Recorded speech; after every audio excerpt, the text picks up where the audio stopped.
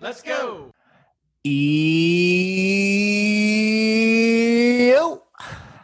Bingetown TV, we're back. Chatting Carnival Row, Rooks and Vets, you know the deal. We're doing episodes 6 and 7 this time. I should have written down what they're called, but I don't know. But besides the names, these episodes were awesome. I really like these episodes. We got some really good character interactions. We got some good sexy time.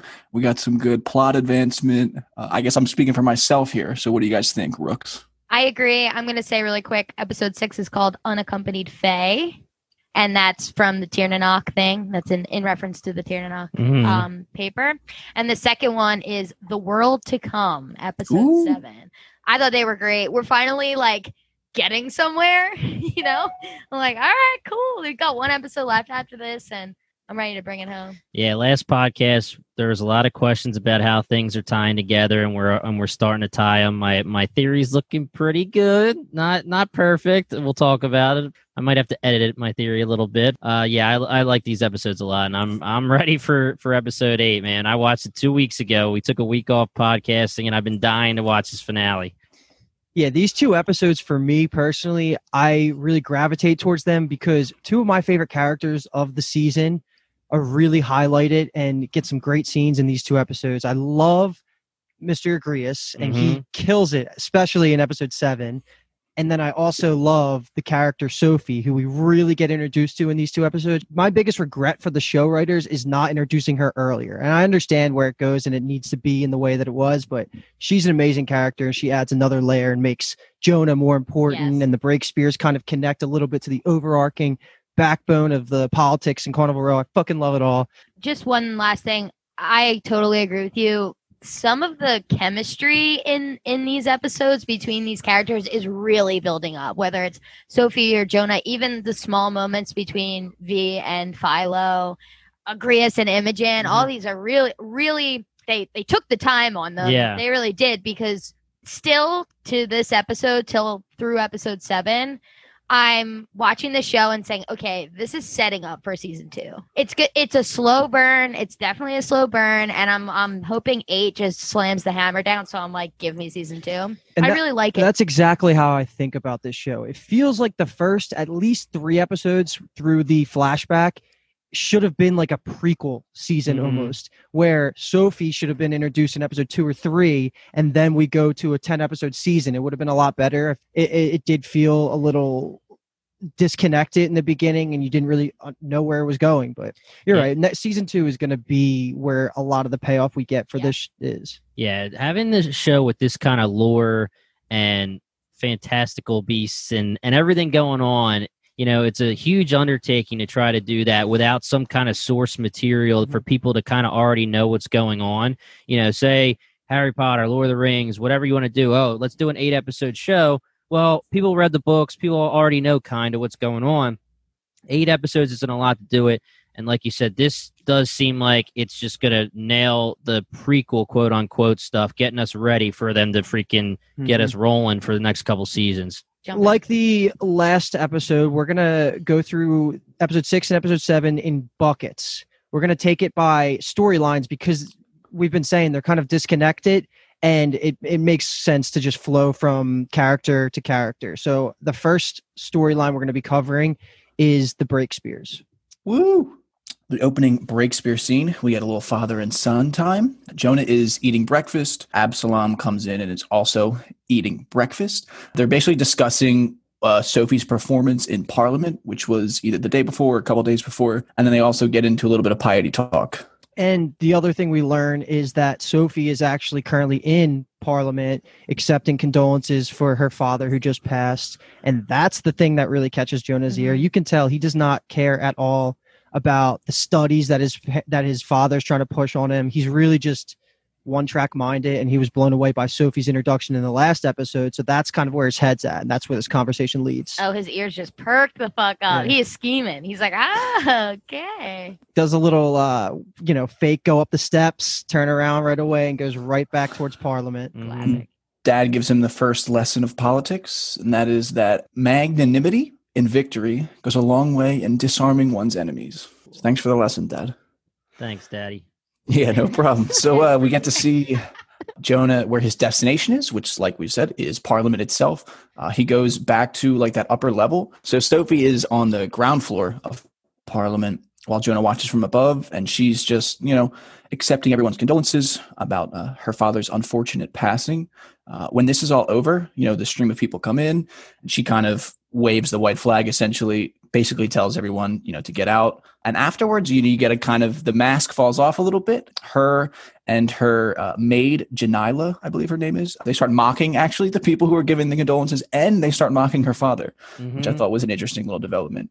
And while they're doing this, Jonah slips, makes a noise, and he gets caught spying on them. Just the loudest footsteps ever. Yeah, right. It's so the least incognito thing I've ever heard in my life. But she is a boss in this. She's so cool. I mean, you're introduced to her, and Ritterbane's being a dick. You don't like him. He's an asshole. And you know that she doesn't like him either. So when she kind of takes his outlook at Parliament or whatever, it's like, come on, don't follow in his footsteps. So this is a great scene. Well, later you kind of get that more, but her just immediately turning with that like black veil over her face and then flipping in and just laughing with her maid who she's chummy with. Yeah. Even though she's got the anti-Critch stance or whatever, is fucking awesome. She knows how to play the game, man. She would be a great Game of Thrones character. She really honestly. So what happens after she hears Jonah? She demands that he comes down or she's going to get him arrested. So Jonah walks his way down to the steps and goes to the first floor to meet Sophie face to face. And one of the quotes that I've really liked, because it seems pretty epic when you think about who these characters are, how they have not met yet. I think Sophie says to him, "I suppose it was inevitable that our paths are going to cross eventually." And the weight behind that and what is going to happen because of them meeting is just so epic, in my opinion. I love it. Great chemistry here between these two. So we learned a few things here. We learned that, first of all, I don't know that Jonah had ever seen her before, right? They had never crossed paths before because Ritterbane was holding her hostage, basically. We learned that her mother died at birth and that he said that people thought she was a simpleton. Like, he's surprised by how smart and beautiful and everything she is because they thought she was a simpleton. Mm-hmm. And then we do learn here that she's faking the anti-Critch agenda, basically. Mm-hmm. She takes into account what her advisors are telling her because she has this grand plan. We have no idea what it is at this point, and she's just trying to make political steps that raise her status. And what she goes to tell Jonah is that Critch speech she gave in Parliament in honor of her dad, she would have been dumb not to do it because it just garnered so much popularity instantly off of someone who most people didn't even know existed. So that was awesome from her. And then she also dropped some knowledge that she knew that Jonah wasn't kidnapped by her father. And she knew that Jonah knew that she, all of that. So great. That shows that she's not only just like a good political adversary, she has her fingers in all these different places. She knows what's going on. She has him absolutely eating out of the palm of her hand. Mm-hmm. She has this quote. She goes, "We could be friends if we had a mind to. I suspect we have much in common. The two sole heirs of the city's two most important families, overprotected, chronically underestimated. There's only one difference I can see. I am free of my parents." I was like, yeah. There's a lot of great quotes in this scene from her. And she also just straight up, I know Luke, you already said this, but she just straight up tells Jonah that, or puts it back into his mind that it's the mom that is, not only does she say it wasn't my dad, she says it was somebody that loves you or loves your father or whatever. Because he says something like, "Who else but my enemy, greatest enemy?" And she goes, "Maybe his greatest love." Yeah. So she knows some shit, man. Definitely. She's Littlefinger, dude. Yeah. Why, Master Jonah? Is that fear in your pretty eyes? Are you scared of poor little Sophie Longbane? Like, damn right I am.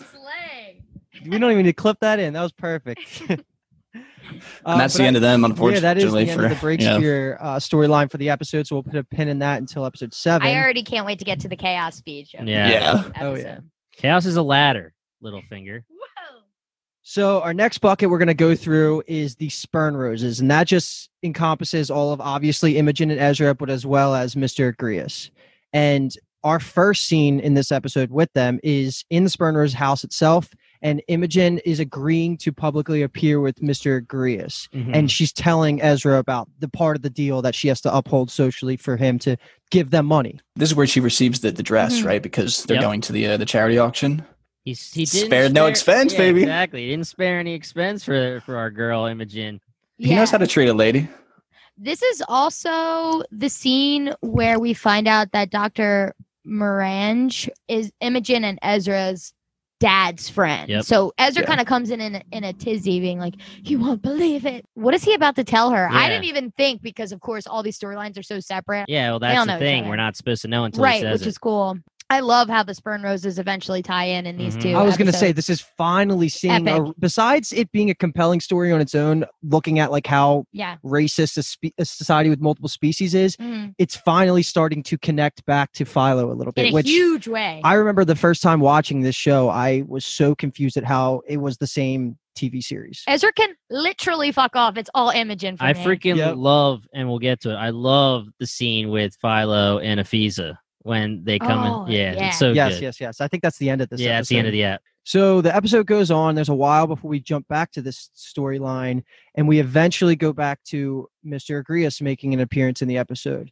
And he arrives in public in his cool black carriage holding Imogen's hand. Yep. And everyone starts doing the typical whisper, stop and look and see what this atrocities that's going on. I thought this was so compelling. Every ounce of this, because Imogen is finally, she wasn't being bitchy at all this entire episode. She was like in on it. She's laughing with him. She thinks he's funny. She's letting out bursts laughs at him. Heel turn episode. Yeah, truly. So in the very beginning, hoof turn. In the very beginning, you could tell she's uncomfortable. But as soon as he starts talking to her other rich friends, she's like, this guy's my boy. Because he says like, oh, I know you're uncomfortable. Do you need something to drink? And she's like, please, hook me up. This whole entire conversation, he's just cool, calm, collected. He doesn't care about what all the people in Carnival Row care about. He's just such a straightforward. Yeah, exactly. I love him. He's such he's so confident in himself. And he's so real and honest that he just absolutely dominates these pompous aristocrats in conversation because they have no idea how to deal with him. He makes a joke about the two fucking in the carriage. Yeah. Is the funny part. That's what it was. Yeah, he makes a joke. He's like, I can't believe he didn't get stuck in there or something like that. She's so wound up. I can't believe he didn't get stuck in there. Yeah, it was lit. And it's funny. Yeah. And she laughs and everyone looks at her like, what are you laughing at with that critch? Yeah. Damn, bro. It's so funny because this whole scene, Agrias is big dick in it later when they're actually going for the painting. So the guy who fucked the girl in the carriage was talking about this painting he's going to buy. Pretty much sight unseen. Agrias is like, well, what'd you like about it? Well, it's a masterpiece. This guy's trying to big dick buy this painting to look and get some clout and be like, yeah, I've got 100 fucking... 1,000 Guilders. Gideons.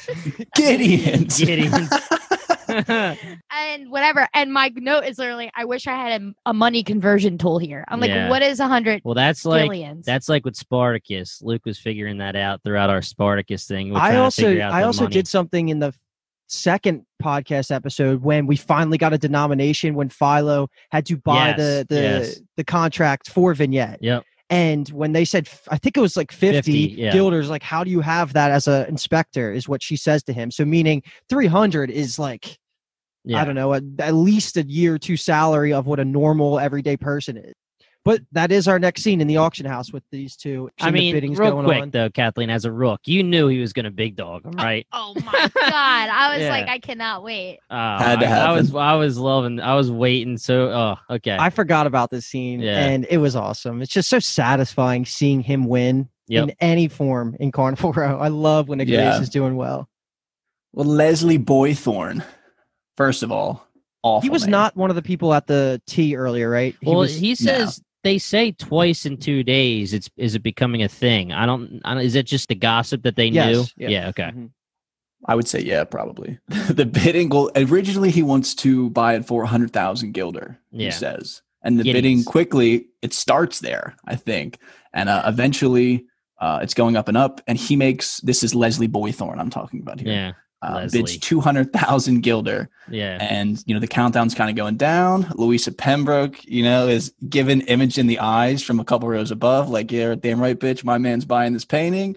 She starts gripping his thigh. And then who else?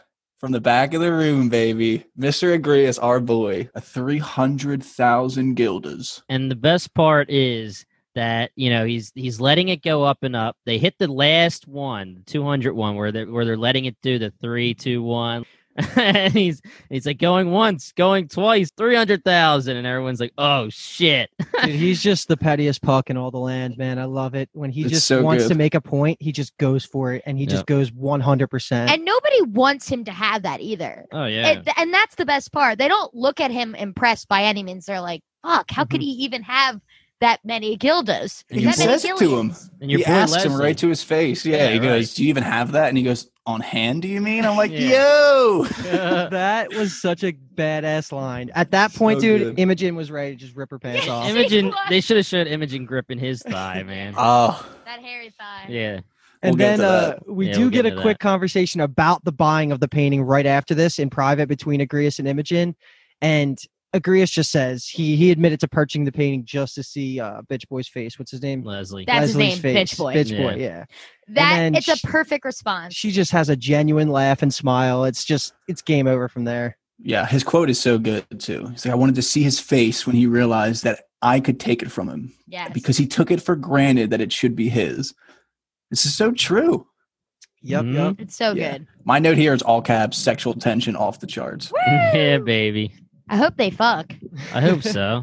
I guess we'll get into that if they do later. it's Yeah, kinda we'll hard see. It's hard to give predictions about how storylines end up when we're not through the second episode yet. Yeah. So Yeah. there's only so much we can really comment on until we get there. I'm gonna put this on the pod. I put here right now they're gonna fuck in episode 7. It's your reputation on You the I line. think put my so? money on I put my guildas on the line. So that does it for the Spurners storyline for the It episode. sure does. So before we get to the meat of Vignette and Philo, we're gonna take a quick hiatus and cover one of the only scenes that didn't fit into one of these buckets, and it's the scene with Quill, who is the former Puck employee of Absalom Breakspear. Yes, he was the one that lost Jonah, pretty much. Exactly. So which made him lose his job, and now Yep. he's homeless and he's turning to this cult. And the scene we have is him walking down Carnival Row with the entire cult, and they're all what's it called? Lashing Themselves, right? Like in Da Vinci's Demons, And then as they're walking by, one of the random humans in the crowds just beats the shit out of Quill and starts kicking him while he's down. And the entire cult stands back and watch and says, "All as the hidden one wills." Mhm. They're just a free cult, and we know it. This is exactly like Game of Thrones. There's nothing Yeah, really the to add sparrows. there. I will say that Da Vinci Code. Does that happen in Da Vinci? Did I say demons? I meant Yeah, code. I Sorry. mean that show fucks, but it's Silas from the Da Vinci Code. Damn, I'm an idiot. Nah, you're good. but yeah, but- Anytime we can get a little Da Vinci's demons out there in the world, it's a good thing. Holy shit! Yeah, we should podcast on that. That show's good. Well, I've never seen it, so maybe I'll be a rook. Do you guys want to comment on anything with that Quill scene? The moral of the story is that they'll never be accepted or understood by the humans. Yep. They are a fully like fuck the human cult, and Mhm. they're stupid. And I hate the storyline, but I'm sure it'll eventually turn into something I like. Yeah, this is another like prequel kind of thing where we're not sure if it's going to end up anywhere yet in episode 8. Could, but I'm just saying it's probably going to be a bigger thing for the next season with Quill. Being like a vet and knowing where this is going, I still think that it's disconnected, and you don't even like. I didn't even recognize Quill the second time seeing it. Yes. Mhm. When we just thought it was just a random puck that If was you just being guys involved in the didn't tell story. me that was Quill, I still would not know that was Quill. Exactly. Yeah. The showrunners did not do a great job of making this seem fit with the everything else that's been going on, but it does Yeah. have a payoff. It would have been really easy too for them to just have a line where he mentions why Yeah. he is homeless. Exactly. Something you know, like that. if someone who was sitting next to him eating the bowl of chow could have been like, what happened to you? What are you in for? He's like, oh, I was living large, homie. Now I freaking Jonah sandbagged me and I'm freaking homeless. I also literally, don't that's all what believe it took. Jonah would fully sandbag him. I mean, I don't know. Well, he dick about didn't get shit. sandbagged. No, he got it was kidnapped. Breakspear that was embarrassed and, No, and breaks. fired No, him. no. Jonah would go find him again. I feel like. No, I think Jonah doesn't give a shit. Nah, I don't think he cares Really? either. Yeah, Okay. I don't think Jonah really. I don't know Jonah that well. Yeah, Does anyone? I don't think I Jonah don't think wants we anyone know, to know yeah. him that well. I mean, just thinking of Jonah, I don't really know that I like his character in that. Like, I wouldn't think he would do We that. like him because he's with Sophie. Yeah. Yes. He's not too fleshed out to hold anything on his own, but when he's with Sophie, it's a power scene. Jonah and Portia truly looked different to me in these episodes. I'm watching Portia. I don't know if they did something different, like if she didn't have any makeup, something. I was I like, don't know. you look like a different actor or actress. It's obviously the same, but Yeah. I was looking at them in like a different light. Jonah in a better light, Portia, They were gearing you up to hate her. Yeah. right? And yeah, I don't you know. hate to see it. You hate really. We'll get to it. We'll get to it. Okay, so that kind of takes away the little Quill scene we have in this episode. So now we're gonna go through all of Vignette's scenes because again, she's kind of isolated from Philo for this episode, so it'll make sense just to flow through all of her material. And our first scene is Vignette waking up in the Tetterby Mhm. and with Tourmaline, and they have the best moment. Yeah. Boy, do they just kiss in all caps on my notes. This kind of makes me sad though, because I feel like we should know that the end game is her and Philo. So Tourmaline's gonna have her heart broken, man. I know. So basically, what's happening is Vignette wakes up.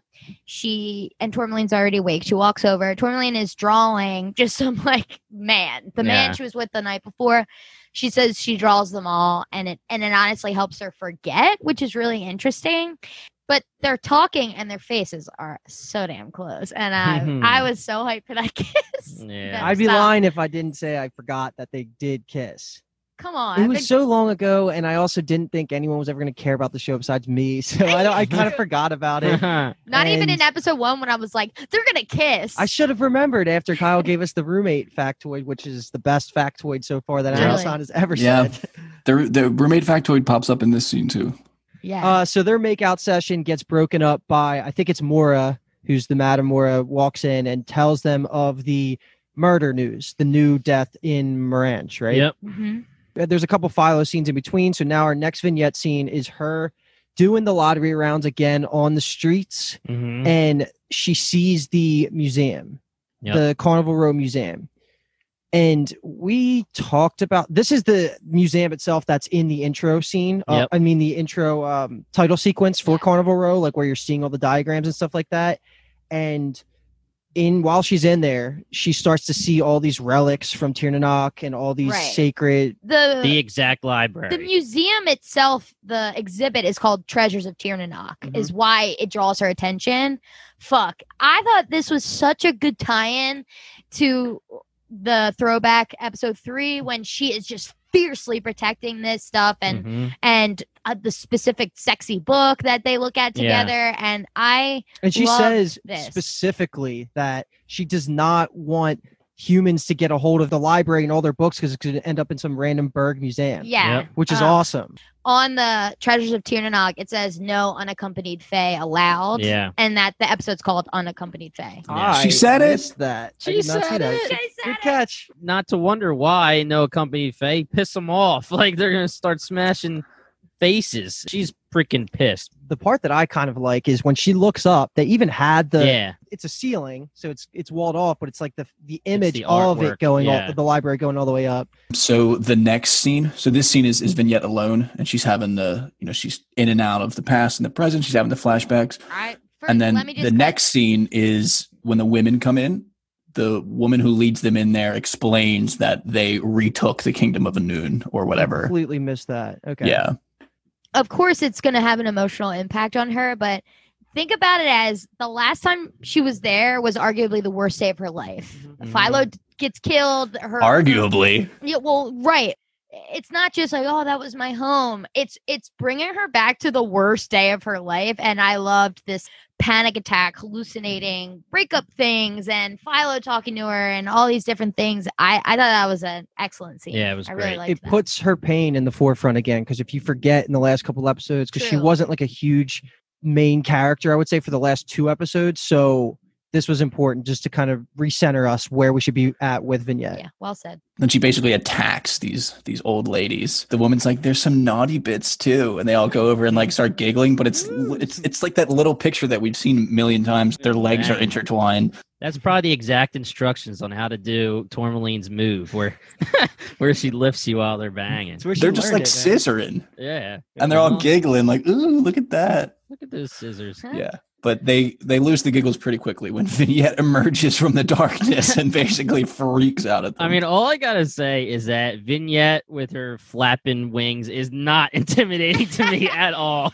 Yeah. Get the fuck out. Honestly, she is kind of scary, and I think that humans are just so petrified of any quote unquote critch, Pixes, Oh yeah, Pikes. That direct scene leads to her getting arrested and ripped out of the museum by all of the policemen, all of Philo's coworkers, and they just throw her in the back of a car. And I think that's the last bit we get of Vignette before she gets taken to the constabulary. Yup. Constabulary. Got it. By the constables. Yes, this is Makes bringing sense. Vignette to there, and then Philo will end up there, and that's how they. Whoa! And that's the Spoilers. episode. So now, And that's the end. Now we're in episode 7. So before we get there, you fuckers, we got to talk about the GOAT, the legend, the OG, Rycroft Philostrate. love that guy. So yes, Philo is actually the first person we see in the episode. He is arriving at Morange's crime scene, which was the end of episode 5. Can I pause? Can I yeah, go pause? The dog is alive. Yes, my first note is okay. The dog did not The die. dog is alive. Yeah. They carry the dog out. Oh, Yeah, I didn't I made see. a I didn't big even. deal about Yeah. how they killed all the cool creatures in the last episode, and my first note is okay. The dog didn't die. Yeah. He freaking got, he must have got effed up though because he was squealing and but he's alive. I mean, the Dark Asher was probably probably didn't touch it, but I'm sure the dog looked at that thing and was like, "What?" So the intro is Philo walking slow mo through the doctor's house. He's obviously thrown by this. A bunch of policemen on either side of him, and this body is fucked up. He comes up to Dr. Morange, and it is guts everywhere. Of course, no liver. And then I think it's Dombey. One of the other policemen are talking about Morange, just saying, I hear he does things that are frowned upon, like The doctor, abortion. talking about the doctor. Yeah, Dr. so Morange, abortions, reconstructions, like shearing of wings. yeah, so what's the sheriff or the main constable's name? Flute Flute is the head of the So Flute was saying, he was a good man. He always thought it was a civic duty. He just did whatever we needed him to do. And then our freaking asshole guy was like, And I actually thought he was like, there were some rumors about him. I thought it was going to be the gay thing. Yeah. But instead it was, he's shearing wings or abortions and all that kind of stuff. So. And the only other important piece of information we get from this scene is that Philo specifically does not divulge any of the findings from the last 2 episodes. Yeah, he's kind of zoned out. He's all messed up. And then Flute says, this is your case. You need to figure this out. Is there any connections? And he says, no, there's not. The homie. The homie, dude. Homie. Pour one So our next scene is going to be an in-betweener. It's going to connect a couple of them. And this is Millworthy in Carnival Road during the day and him just walking around sad as shit. He's missing his little dudes. He's His little missing the babies. kobolds, man. Where's Fike? Fife. It's Portia, Fife, and Fike, right? Yes. You're Yes. looking at me. Fike. And then this is another quick we do see in the background. We see Quill for the first time in the episode. Not really too important. He's just with the cult itself. But I want to stop real quick and talk to you, Rooks, because you guys had some Talk to me, Luke. interesting opinions on Millworthy when he was first introduced. You guys were both calling him sketch bag. Like Yeah. you didn't like anything he stood for. That was more Jimmy than me, I think. Jimmy was more sketchy. I took it like I thought he was going to be the person who was jealous of Aisling and like Sure. kind of followed on her coattails. And yeah, I got my boy wrong, and he's a good dude, and he gives Jonas some ownage too. I was going to say that Jonas Yeah. scene was pretty sick, right? Yeah. It's lit, yeah. I think and he that- takes care of the little dudes, man. Except when he loses he's them. just like a funny theatrical character. It's what I he is. definitely got him wrong. I mean, in the beginning, especially in this show, they just throw characters at you without much background. So yeah, you make rash Yeah. decisions. I It's also not your thought fault, Jimmy. Thank you, I I appreciate never that. hold it against you. Thank you. The only reason I brought it up is because I pretty much have agreed with all of your guys' opinions on character introductions and what I should think about them, except for this one. So I just Yeah. wanted to. I took him as like a hustler too. Like yeah. So I mean, you're not totally wrong there. he's hustling. Yeah, I mean, he's a hustler. So we move on. Millworthy is, sadly looking at the old poster of him and the little dudes. There's our little dudes acting out on there. Then we move to probably the worst character in the show. We get old Bagstock. Bagstock is just continuing the discussion of the murder with the man who's in the living room with them.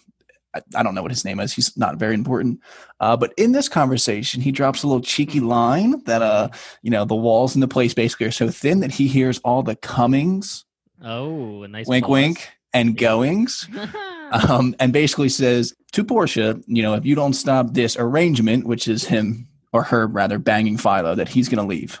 Yeah, he calls her a harlot, this piece of shit. And I mean, Portia just counting out that cash and handing it to him, be out by the end of the day was chef's kiss. I mean, this is her last good scene because fuck her. Yeah.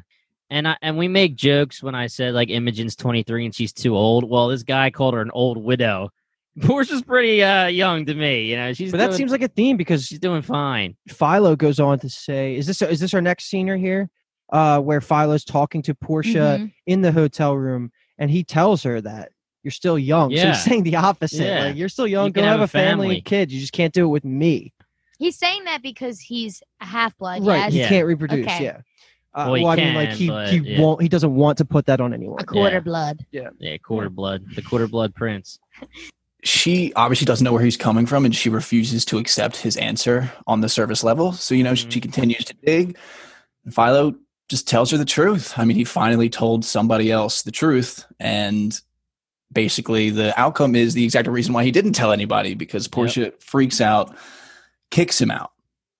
And what did you guys think? Did you expect her to react that way? No, obviously we are looking at this through a lens that's fuck these people who are prejudiced against the Critches. Anyone who's a half-blood, a Pix, like what? They have wings. I'm just jealous of you. I want to be you, but I'm not. I don't think you're less than. I think you're more than, and I'm jealous. We're looking at it from that lens. So to imagine before this her not taking it well wouldn't have even been in my first of all, I'm shook that he told her straight up. Like, he must have been in some state to just come, because she wants to give them a real go, and like you said, he's telling her kind of no. He tells her everything. He says the murders are connected to me. He said the headmaster, the doctor who sheared my wings, and my mom was the singer. And she's like, what? Like, this hoe did not react well. I mean, again, she lives in this world. She knows him. And once she finds out that he's going to get in real, like, murder trouble, she's like, no. And goes back on his side again. Too late, bitch. Yeah, I mean, to be honest, there's two ways this could have gone. On one side, I think that I wasn't expecting her to react that way. But on the other side, I think that her reacting that way is the right thing because of how it needs for the storyline to go, for him to understand that he's just not going to get any kind of the equality that he's hoping for. I mean, Kathleen, to what you were saying, when he says, no, we can't be together, he was definitely like testing the waters. Listen, I have a secret, and that he would want to be with her if she would have said, oh, it's fine. That's how I took it. I took it like, listen, we can't be together because I have a secret. And then she's like, well, tell me the secret. And he's hoping that he's going to tell her the secret, and she's going to say, I still love you. That's how I took it. And then when she didn't, he was like, oh, shit. I felt personally betrayed because I really liked Portia. Me Especially in the beginning. Well, you liked her from the beginning. Especially this episode in the beginning when she just tells Bagstock to go fuck himself. Yeah. And then she goes and pulls this shit. I just said, all right, R.I.P. to Portia's character. She's not going to get redeemed in my eyes. She does. She has a good scene later, but that's it. She's woke and wise beyond her years in the sexism categories, but where it comes to the racism and shit and discriminatory shit, she's an asshole. Yeah, she's not well rounded like our boy Philo. Partial progress. Yeah. Philo just is the man for every aspect of social equality. Vets, let me ask: did you guys think he would have? Who's the killer? Yeah, who's the fucking killer? Do you think if she would have said it's all good, do you think I'm on the right track where he was like testing it, or do you just think that he was getting something off his chest and he thought she was going to react the way she thought? Or can I would you not agree. Even tell me? I think I agree with you. I never thought about it, but I mean, obviously the story could never go that way because vignette's a thing. Yep. But I would agree with you that he obviously is going out on a huge limb here to tell her the truth, and I feel like the only reason he would do that is because he A, trusts her, and B, the outcome he's hoping for is that she accepts him. Yeah, that's kind of how I took it. It feels like the ultimate facilitator move where it didn't feel justified that her character would react this way because she seemed likable and she seemed nice and she seemed a great match for Philo, but they needed to really instill in the audience that even the good people of Carnival Row are Mhm. still racist. Just as you see later when Flute gives Philo a chance to say that he's not a half-blood, and he says yes, and he just loses his shit saying, fuck you, I trusted you. It's just such a good way I to have show. so much to say about that. It's a good one. That was a good scene, right? Yeah. Yeah, Luke, you pretty much just nailed what I was trying to say about two sides of it. Because that way has to go that way, just so for every reason you just said. It's the perfect way to organically reunite Philo and Vignette, too. Yeah. She kicks him out. The next scene we go to is he goes to see Darius, kind of to take a breather and be with his boy. Smoke a cig. And of course his brother knew. He's like, Yeah. of course I knew. And then Philo's like, why didn't you fucking say anything? Bro, what was I gonna say? It's What like, is there it to is what say? It it is what it is. Listen, why the fuck did you tell her? I can never remember her name. Portia. Portia. What bitch. She's a Uh, rook. Let her go. She's the only one whose name I can't remember. He's like, you're jeopardizing me. The only reason they're letting me live is because of you. Kathleen, what's Yeah. Sophie's servant's name? The girl. Bitch. You said she's the only one you can't remember. You're a bitch. Got him. Gotcha. What's I'm the a- Spurn Rose Puck's name? Fisa. Hey. You could have said any Respect. name and I would have been like, damn, you got me. Okay, I have a question here. Darius says in the beginning, well, when he says, I can smell it on you, like he said ages ago, Yep. that the wolf fades slowly. When he said it to him originally, I can smell it on you. We interpreted it as he can smell Vignette on him Mm-hmm. because the sex statement happened. Do you think he meant it that way? Or do you think he meant it that he knew he was Faye then? I forgot about that line, but it's 100% he knew back then. So Yes, I agree. So that's funny because the way I might take it is that he might have thought, well, no. Okay. No, So he becomes yeah. a werewolf Mhm. and he smells the Fae. So he's saying, okay, you must be banging a Fae. That's how I'm taking it. But then as the years go on and Vignette's not a thing anymore, then he's still smelling the Fae and he's going, oh, shit. That's how I I'm agree with taking you, it. Jimmy. It totally could have been he figured it out the second that they left Anoon. Yeah. The name of the place. Yeah, That makes the sense. second that they left it and they had to, bail when the pack showed up, and then he figured it out over the next couple of weeks or Yeah. so. But Because the whole time he's not a werewolf, and then Philo's banging Vignette, and then he becomes the werewolf. He smells the Fae, and he says, "Oh, you're banging a Fae." Then it. But turns he doesn't say that. Yeah, no, that's the thing. You're right. That's where it's up for interpretation. So I Yeah. mean, it's interesting. It's a really I just good thought thing that, for yeah. you to catch because I honestly forgot about that. I would say it's purely up to our interpretation. I just thought it was an interesting question. I love Darius. Oh. I thought you were going to ask this question, so I'll ask it since you didn't. When he says the wolf fades slowly, is he changing in that cell? That's a great question. I would assume yes, because I don't think they would be nice enough to him to give him somewhere to go. Well, I mean, what I'm saying too is, okay, I don't want to keep bringing up Hogwarts. That's a weird thing because I never even thought about this for Harry Potter. You change at the full moon, but you only change when the full moon hits you, right? I was just going to bring that up because it's never specified, but it could be the fact that there's no windows in there.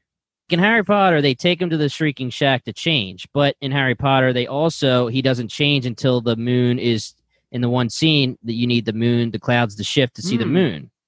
So did we just get a little that's a plot good hole? point. I No, hope I they think expand upon the lore and the rules around werewolves in the next season. The one thing I'm definitely upset about in these first 7 episodes is the lack of Darius. I really like Darius, and again, we talked about it, probably this really big building season where we're going to get Darius whatever later. Yeah, I hate to say that, but it's kind of what this season is. Yeah. But the fact that you guys are engaged with the characters and their relationships themselves, the lore is going to pay off Yeah. in the long run. All right, another name I can't remember. Mustache Man, Constabulary Mustache Berwick. Man, Berwick. it's pronounced I'm sorry, it's spelled Berwick, but with their accent, it sounds like he's saying Barrack. Barrack. Yeah, that's Okay, true, yeah. so Barrack from the Constabulary goes to visit the brothel about Mirange, right? And he's asking, and Moira is like, I told Philo everything I needed to know. And he's like, Philo was here? Because again, at this point, Philo isn't giving them anything. Any of the policemen, he's not giving them anything because Philo knows it's something about him. He's doing his It's own about him. investigating. So he's keeping that a secret. And this guy who likes Philo. Yeah. Berwick likes Philo. This is a weird. This is the low point of Yeah, Berwick's character decision right here is to Yeah. not talk to Philo first. All the way until episode 7, where he gives him the warning. I was confused at this whole part because I thought he would be having his back more. Especially because he told him about the Dark Asher. He doesn't try to back him up ever when they're saying he's the murderer. You know, it's like, listen, all right. He does here, though. He backs him up here. You know, he tells Flute and Dombey, and they're like, you know, why would he hide it and stuff? And he was like, I mean, he's probably just going through a tough time. Yeah, but then when they find out he's half Fae, and I mean, I guess that kind of gets Barrick going, oh shit, too. But he's half Fae. He must be the murderer. Go get him. We're gonna arrest him. You know, I don't know. I would think my boy would be like, I didn't say he's a murderer. I was just looking you up with the he's probably half Fae thing. I think he's just caught up in the system, you know. And yeah. No, This is a little bit of a weird scene because it is right after Berwick is going back to tell Flute and Dombey what he learned, and he mentions the Dark Asher that Philo told him about last episode. And then as this is happening, I think Philo's also walking into the constabulary, and he is in there to ask about Millworthy. Yeah. Because I think is he trying to get more information on the past with Aisling. Yeah. So he got lucky that he timed it like that because the second he left, they're on high alert about what the hell's going on with Philo. He's holding back all this information from the cops. Yeah. He's given the assignment to tail him. Yeah. Tail him, right. Yeah. Which again that it's speaks to your your boy. point. It doesn't Yeah. really seem right. You picked the wrong guy. Like, you would think that I would warn, like, I'd be like, listen, bro. Like You're being Watson sketchy. tailing What's the deal? Sherlock a little bit, you know? Like, come on, Yeah. It's like, listen, I'm your bro. We've been bros. Tell me what the deal is. I'm here, bro. We've been bros for years, man. I mean, I don't know how long, but they weren't soldiers together like him and Darius. But you would think that he would warn him that he's like his job is to tail him, and that they have suspicion. I'm gonna tell you right now, my 3 homies in this chat, homies in the chat. I don't even know what to compare it to this day. But if one of you were like, I used to be a fairy, I cut off my wings. Why would you ever do that? It's psychotic. I wish you had wings. It's just so bizarre that in this day and age in Carnival Row, someone, you know them for years, you love them. And the minute you're like, my blood is literally different than you thought it was. And they're like, you traitor. Exactly. Like, it's like you you know changed who your he whole is? personality. You know who he is. One thing is like, yeah, you've been lying. That's the thing you're allowed to be pissed at. But Mud blood. yeah, mud blood. I mean, I'm not going to defend Barrick because I agree with you guys, but to play a little bit of devil's advocate, I just think that he's, like I said, I mean, he's a little caught up in the system. You know, the people that are giving him orders and the way that the system that he's in. I mean, the system's awful, but it's kind of pushing him towards, you know, being against Philo. I wouldn't tell any of you guys. I would tell you we would just go get a drink and chill. Yeah. What while I'm getting paid on the company dime. He's just been drinking some beers. That's all he's been doing this whole time. Yeah, well, we'll just smoke some pot. Yeah. All right, so our next scene here is actually going to be a quick step away from Philo because this is going to tie right into it. But this is the Haruspex scene with Piety in House Breakspear. This is a pretty cool scene because it starts off, you have no idea what's going on. And you just see the witch, the Haruspex, in her, you know, wherever her house, her shop. And the Dark Asher, or like the monster, is right there, and you're kind of looking at it through his perspective, I think. Yeah. And the Dark Asher just fucks up the witch. Yeah, she says, I know who you are. That's my favorite part about this whole thing is that she tells Piety, she goes, I'll learn who it is right before he kills me, basically. Yeah, because you find out it's a vision, and she's using her powers to see this into the future. Right. So the deal is that the Haruspex is there because she's supposed to be looking in visions of Jonah. Like, that's what she thinks she's doing. And she says, Piety says, what did you see? And she says, my death. And then Piety goes, oh, no. Oh, my God. I love her reaction. And again, is it? Because my whole thing was that I thought that Philo was Breakspear's son and Jonah is Piety and Breakspear's son. So that means that there's 2 sons. The original vision said Breakspear's son's going to do great things. And I said, that's Philo, not Jonah. So that's why she always wants to be making Jonah do good shit. I thought that she's the one controlling the Dark Asher. Yeah, I love a fucking prophecy. I literally wrote in my notes, acting like, you know, a rook as I would with only the information to act on that I know at this point. I was like, is Jimmy's theory in jeopardy now? Yeah, so it's crazy because, I mean, you can explain it away, but it could be explained away by just saying Piety knows. It sucks because you think that Haruspex has to be the one to create the Dark Asher if it's being used for Piety, unless Piety can do that kind of magic, which maybe that's just a question we don't have yet. But there's also a thing about Piety loves the Haruspex. Unless she's acting, we know she's a good actor. I don't know. I love to think that this was genuine. Yeah. Also, I don't know. My question is, what's the point of lying to No. Haruspex to her Yeah, face? exactly. So that's not where I was going. Where I was actually going was that Piety now is controlling the Dark Asher, but she doesn't think she's going to have to ever send it for the Haruspex because that's a future vision. So for now, she, because it doesn't say the Haruspex doesn't say the Dark Asher killed me, right? She just says I saw my death, right? Truly, Piety in a month or two could be like, "Fuck, I have to kill the Haruspex." Yeah, exactly. That's what I'm saying. Wow, I kind of love that idea. That's so really like funny. for now, she's like. I mean, Kyle and Luke, does she say it's a Haruspex? Because I feel like I think she might have actually. No, Dark Asher, you're saying, not Haruspex. Or the Dark Asher, because the Haruspex, Piety says you need to stay in with me. Or no. She knows. Piety knows it's the Dark Asher. They do, because scenes that lead that to be implied is later when she finds out that the murderer who Piety herself thinks is the Dark Asher, like the equivalent, killing all these people, is gone off the streets. Like, you don't have to worry about staying in here. So, I mean, I don't know what so it's kind of messing with my theory here but oh my God, they said that Piety is they said it's a religious name gathering the body parts. Sophie's mom. No, Kathleen, I'm not taking that.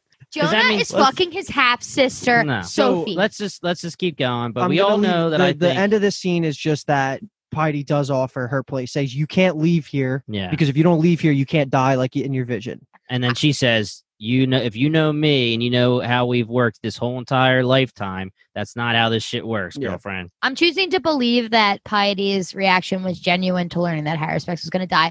I like the little bit that Piety is in charge, but isn't sure that she's going to sick the Dark Asher on her yet. I just like that little loophole. I think that's cute. I mean, I'm still fully in, especially once we get into episode 7, that Briggs Spears the dad, but I just don't know who's controlling the Dark Asher. So we're going to find out. I can't wait to find out. 2 goddamn weeks to find this out. Yeah, true for you. So we move back to Philo again. He has now found Millworthy, just kind of loafing about on the row, essentially. He's still recovering from losing the little dudes. And Philo basically is trying to learn more about Aisling and their past. Yeah, you learn that she was very, very, very happy and then canceled her standing show at the Abbey. It's so funny because I'm imagining it as like your show in Vegas. Like every night from January till whatever. Britney Spears. Yeah, right. Like a standing show and a residency. So he says she was super happy, but then all of a sudden she canceled her show. She went away for months and then came back and was sad and a different person. And he always wondered if she went away to have a baby. Right, because when he's saying she's happy, he's saying that there's a man. She knows there's a man. He knows that there was a man that was making her happy. And then something changed. They start talking about Kyle's song. They give a little sing together. My only son. Yeah. Or however it goes. Yeah, I was literally just trying to look at the lyrics frantically, but I didn't get there. Times that Kyle has sung on podcasts. Yeah. I know. I love ridiculous. it. I know. Hey, Jude.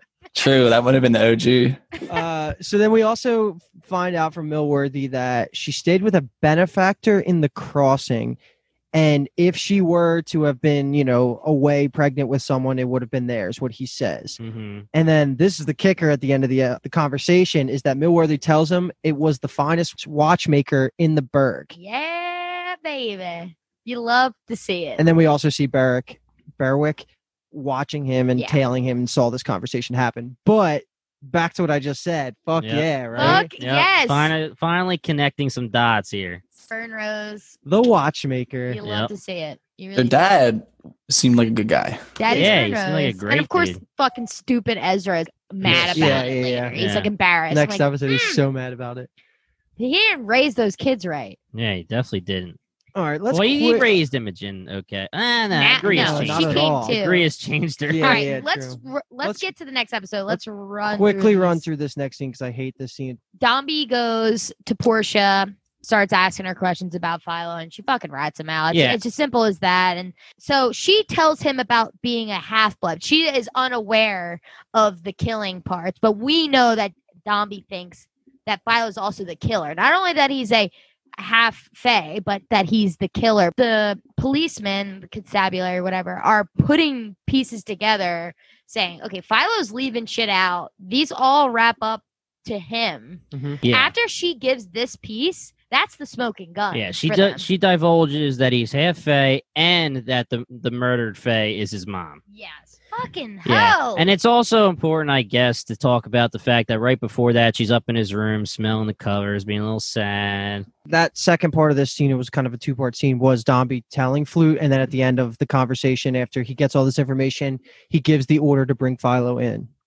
And then this is when we have finally a little crossing of the worlds, but not really, with Philo going to the Spurn Roses to find out the truth of what really happened, because I don't think Ezra or Imogen are in this scene. No, right? it's just Afisa. And Afisa just remembers Aisling being there and staying there, and them having the little kid, and the baby had half-breed wings that were going to be too weak to fly anyway, which is a cool fact because it makes you feel less bad that they got shorn because he wouldn't have been able to fly regardless. It's very interesting. And do you think that kind of defect is because it's a half? Yeah, oh, yeah. 100%. They said Like- it doesn't happen often. Usually they die. Right, you're totally right. Yeah. I think I was just so wowed by the fact that it was they stayed at the Spurn Roses that I was just Yeah, it's funny. Philo's probably like, God damn it, I'm going to this house. Didn't I just freaking own this young dude for trying to sandbag Vignette? I love this scene, especially when This is such a good scene. to me with just those two, when the feast is like, I always wondered where he turned out, how he turned out, where he went, and I wanted him to be like, it's me. But then he did say that. Yeah. He's like, you don't have to wonder anymore, as he's getting fucking ripped out of the house by Dombey and gang and co. They beat the shit out of him in the streets, and then Call I him guess a Critch. slightly redeemable, Berwick pulls one of them off Philo, saying like, stop hitting him. Yeah. Still. Well, I mean- Philo smokes Dombey with a headbutt, which is great. Yeah, that was Love phenomenal. a good headbutt. I always think that's the most psychotic move you could do, Yeah. but effective because That shows you're a badass Yeah. when you have the opportunity. You just headbutt. for some someone. reason that always reminds me of Sons of Anarchy. I feel like Yeah, Jax did Jax does it. plenty Yeah. of headbutts in that show. Mm-hmm. Reminds me of One Piece. It's just We Luffy have that throwing that at video. around. But yeah, so now, so of course now Philo has been arrested. Vignette has been arrested. We know they're going to Crash course, baby, in episode Mhm. 7, The World to Come. So we start this episode with a down on his luck Millworthy. He's got his luggage. He's lost all of his friends. He's just trying to get a train out of the city. So he coughs up basically the last of his cash, his coins. I don't think he has any guilders. I don't think he's that rich. No. When he runs into Symes, who is Jonah's head tutor, Symes offers him a job. They used to be friends back in the day. They used to get on stage and perform. Symes used to sing. And Symes knows that he went to college, got a degree and everything, and was like, hey, you should come be Jonah Breakspeare's arts and letters scholar because we're going to pay you a shit ton of money. So he's basically, gives a reaction, okay, I can get down with that because I'm broke. And we very quickly transition into a carriage rockin' bang scene between baby. what Kathleen believes are half siblings. half siblings. Kathleen, Great tension there. Kathleen, Great real chemistry. quick, rehash that theory for me. Okay, I'm going to rehash this theory for you. And it goes a little something like this. Ilaria Sand, aka Piety, Okay. I believed that her intentions to kind of kidnap Jonah and frame Ritterbane was to get Sophie, Ritter Longerbane, right? Ritter Longerbane, get Sophie out of Ritter Longerbane's grasp. Okay. And my theory was because that was her long lost daughter. So, And- but you're saying that means that Piety and your boy Ritterbane were getting Dirty. some money because down and that would be the only way that Sophie's her daughter. And when Longer Ritterbane, Ritter Longerbane looks at Piety coming in with him with some tea or whatever that ends up eventually poisoning him, he kind of seems a little relieved that she's going down there. Like it's because They were lovers they conceived a child together. in the It's not past. bad. Thank you. So now you're saying that Sophie and Sophie and Jonah Jonah. are half siblings and they're banging. they don't Who know is they have the, siblings. That's just like Who's the parent that they share? Piety. Piety. Piety, okay. So I don't agree. You brat. No, that just totally goes against my theory, and I like mine better. So it doesn't go against it too bad, though. Actually, they could both exist in the same world. Okay, but I love the scene. So they're fucking in a carriage, just in public. Humans walking by. Both the carriage drivers are fed up with their shit. One of them says something like, "Can you imagine if people knew what we were doing?" Meanwhile, the carriage is just a steady rocking. After it's done rocking, they just get out. Well, she gets out. Sophie says she's going to call a vote of no confidence to Breakspear in a fortnight. So she's kind of laying out her plan to Jonah at this point, too. They have a really cool dialogue point where at this conversation where Sophie kind of is leading all of this and telling Jonah that moments like this are what shape the future of the world. And she's telling Jonah, you don't realize what I'm offering you. She hasn't explicitly laid out what she's giving him or what she's planning to do, but what she's getting at is that if he decides to jump all the way in, those two are going to fuck shit up and change Carnival Row. And Literally. You need to jump on this opportunity because these are the moments in history that don't come along too often. And I thought that was typical of Sophie being just badass, like awesome. Yeah. She's just the best. What a shame that we haven't had her this whole entire 8th episode. So that's that. We skip to Millworthy is now Jonah's tutor, of course, and Jonah's kind of giving him this rich boy lip. Whatever they're paying you, I'll pay you double. Just like tell them I'm doing good, whatever. And Millworthy's like, you fucking thought. Whatever it is. So Millworthy takes a stand and it sticks. Yeah. I did not think he had it in him. No, me neither. Millworthy's been dealing with little dude shit for a while, so he knows. True. He said they're feisty fellows, but again, this is another thing where I don't give a shit about Jonah's character. I mean, meaning character is personality trait, not his actual character. I don't think he's a good dude. I think that he's interesting when he's with Sophie, like we said. I like Sophie a lot for her character, quote unquote. I just think he's douche, pretty much. Yeah, he's very surface level.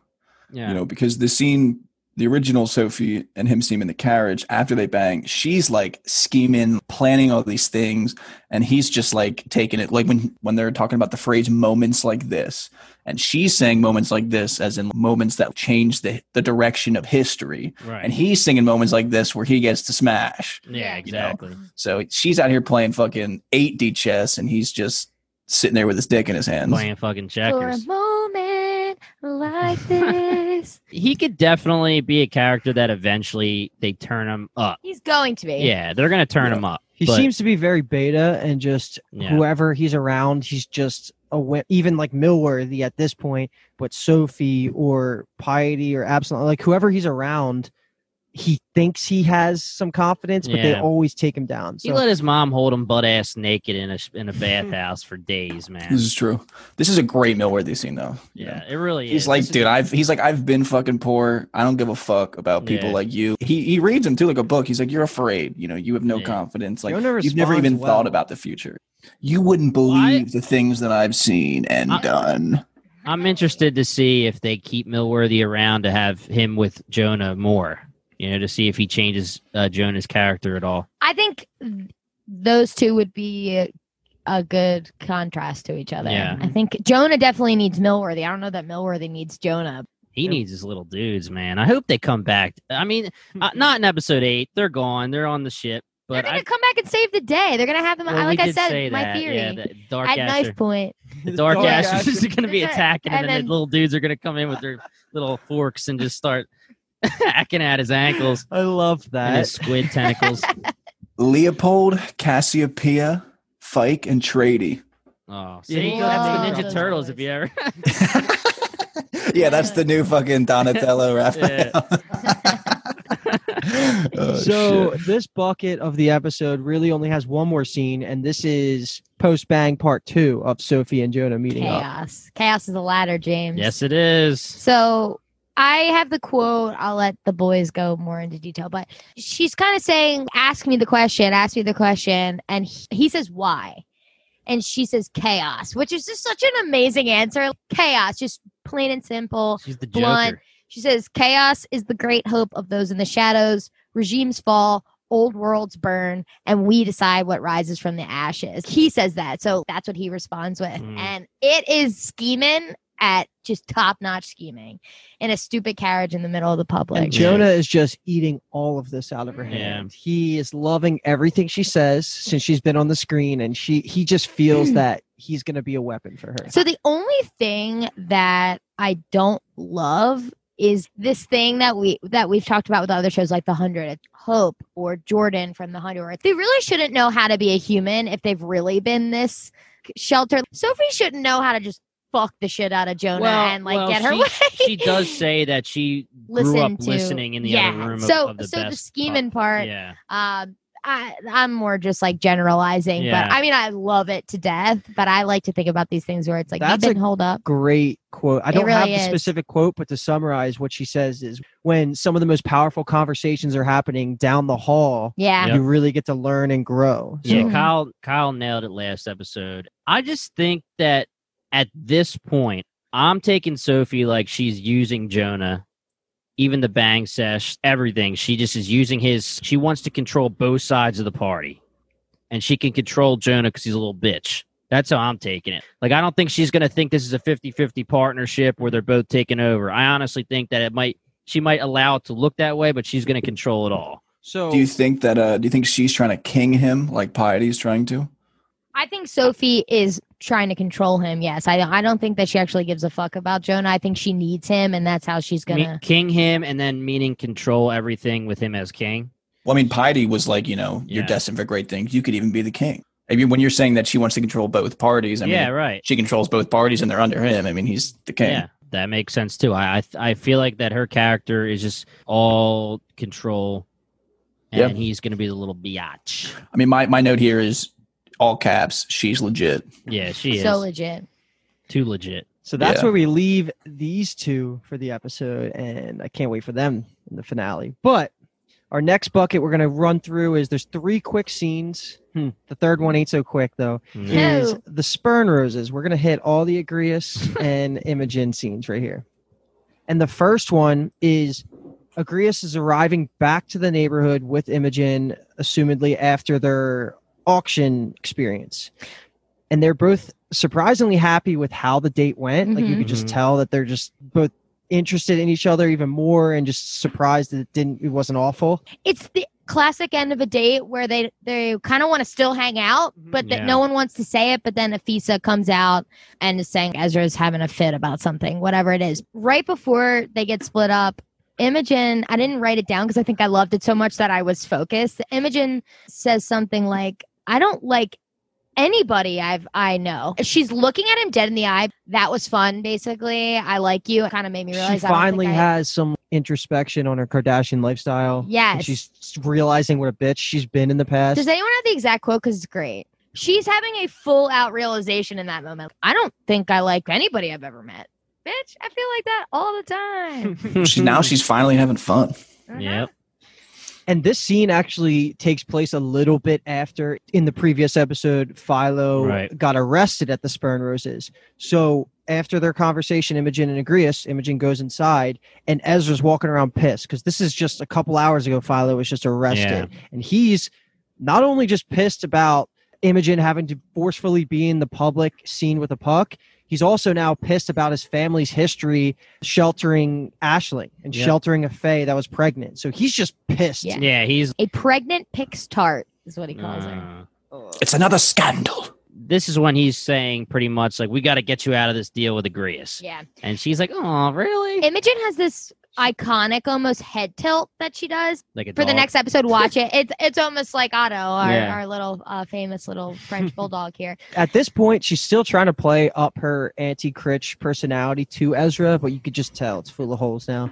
Yeah, it's so much more obvious. Yeah, you could tell she's disappointed when he's saying, I need to get you out of this deal. The next scene with these people is Ezra actually chatting with Agrias and kind of moving to get her out of the deal. Originally, they're chatting a little business.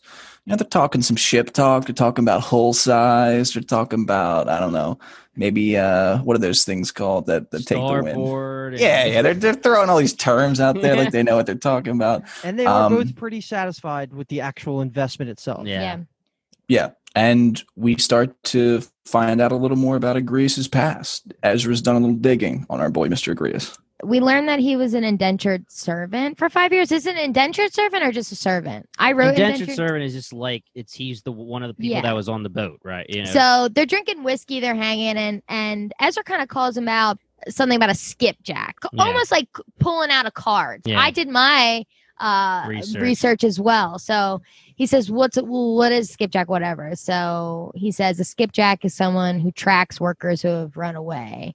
And Ezra's kind of pulling the card that he's saying, like, okay, so you hunt your own kind. And he's like, dude, I've never met another one that wasn't a human. I took that as humans are looking for other humans as well. So what's the difference of it? Was I reading that completely wrong? No, I think he meant it more that every skipjack ever is pretty much a human, and he saw it as an opportunity to get his way in there, and he doesn't care about other pucks. Interesting. Yeah. I read that so wrong. The quote that he follows it up with is, you see, I realized a long time ago that if I was to find my way in the world of men, I'd have to play by the rules of men. Mm-hmm. So basically, like Luke just said, Ezra kind of tries to throw it at him like, wow, you hunted your own kind. It's such a bad thing that you were doing this job. And he's saying, well, everyone who does this job is a man like you. The argument doesn't really hold weight. Right. Because he has no attachment, it seems, to his species. Yeah. No, not at all. Again, whoever it was in the last couple episodes, I'm pretty sure it was Luke. You just totally nailed it. How you said he doesn't care about race. He cares about his status. Mm-hmm. He's not offended when you say he's a puck. He's offended if you treat him like he's not high status rich. And stuff. Yeah, exactly. Okay, yeah, I read that really wrong. But as the scene progresses, you just see Ezra being such a little bitch. The minute Agrias kind of like steps to him or says something intense, Ezra goes behind the boat table that they're on. So he finally brings up Imogen, and it obviously just gets nowhere. You don't even see the conversation, and then you flash to Imogen and Ezra. So him be like, so I brought it up, and you will have to follow out that contract. You absolutely will have to. Really? Because I took it as, doesn't he go on to say? No, he does, but he explains. He says that he's already starting to make some social impact with the triple thorns. Yes. Yeah, he says that once I'm in, we're done, and it's getting close. Yeah. So it's still, the deal is the deal, but it's not a a deal where she's gonna have to be doing this for a long time, they think. Yeah. So he's happy with the fact that he's under the impression that it's gonna be quicker.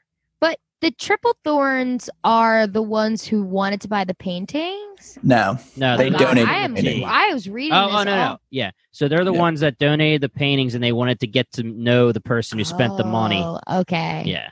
Okay. Wow, I really fucked this whole thing up.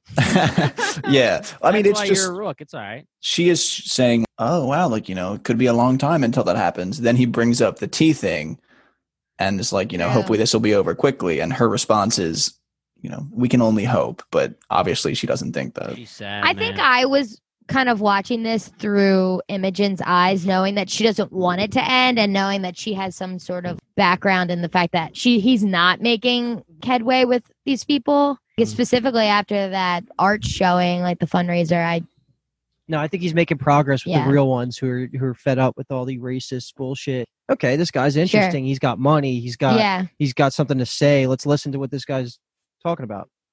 Yeah, and he doesn't care about the people that are the ones that he's owning at the art show, or art. He doesn't care about bitch face. Yeah, he doesn't care about Leslie.